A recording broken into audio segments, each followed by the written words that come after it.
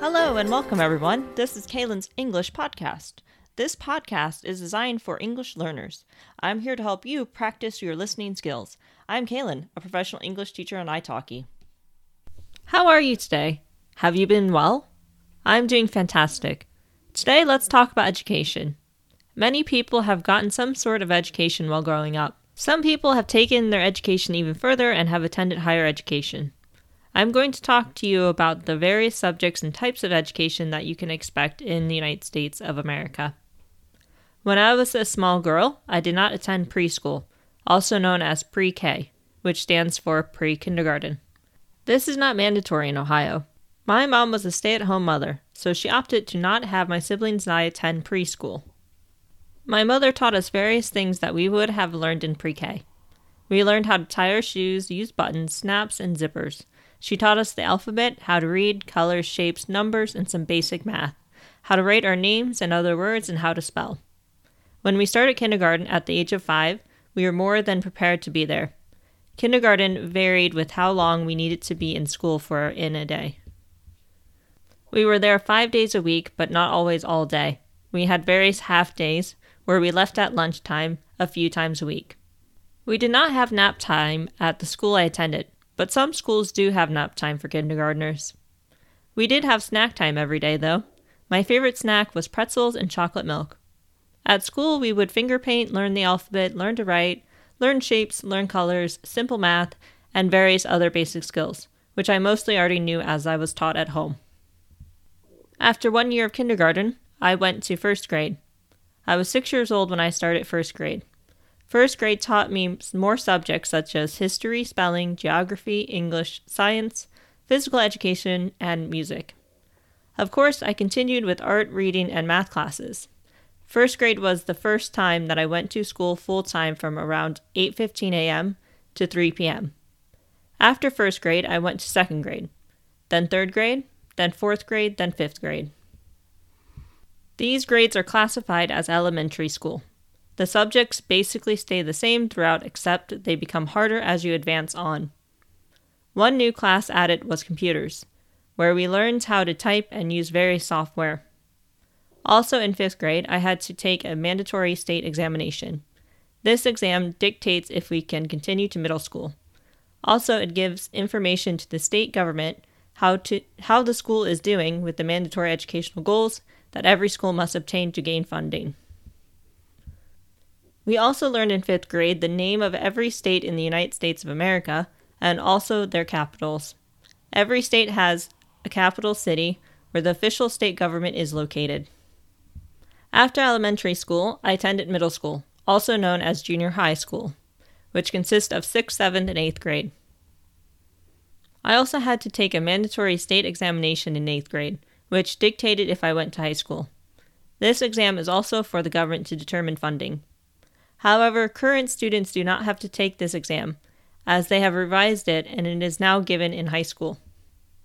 Middle school was more difficult as we learned things like Shakespeare, algebra, anatomy, how to write an academic essay, do book reports, and the names of European countries and their capitals as well. I never learned any languages besides English while in grade school. Grade school is another name for expressing grades 1st through 8th. After grade school, I went into high school. High school consists of freshman year, also known as 9th grade, sophomore year, also known as 10th grade, junior year, also known as 11th grade, and senior year, also known as 12th grade. High school started in the day a bit earlier than grade school, as we started it at 7:45 a.m., and we also got out of school earlier at 2:15 p.m. In high school, you have core classes, which are mandatory, and optional classes. The core classes consisted of English, science, math, and history. You must take these courses, or you could test out of them, which meant you could either advance onto the grade above or potentially start higher education sooner. There were different options when it came to every class, including the core ones. For example, you could take regular English class or advanced English class. There were a variety of science classes that you could choose from, such as human anatomy, biology, and chemistry. Also, we were able to take language classes. I only had 2 options at my school, and they were French and Spanish. I chose Spanish and took only 2 years' worth of that class. Our history classes were not always the same every year. Each year covered something different, such as social studies, American history, economics, and geography. I had to take American history my senior year, as the school found it appropriate because it taught us about the system of elections and voting.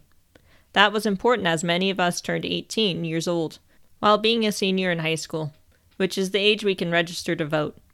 We also had to take physical education for 2 out of the 4 years in high school. Some of the optional courses included various art classes, such as stained glass, painting, ceramics, calligraphy, and basic art. We also had home economics, which taught us how to sew, cook, and do laundry. We could also take cooking classes, as well for 2 years. Computer science, which taught various basic things like how to use Microsoft Office applications. I also took a class in interior design, where I learned how to make a house blueprint, and then how to decorate various rooms from the blueprints that we made. And we also had study hall, which wasn't a class, but a place to sit and study or do homework. I took most of the art classes, the home economics class, both cooking classes, computer classes, and interior design. The school year consisted of 2 semesters, and you had to make a schedule each semester, then submit it for approval. It was essential to get this done as soon as possible, as you might be denied one of the fun optional courses. Optional courses had a mixture of all years of students, so they were not strictly your age group or class.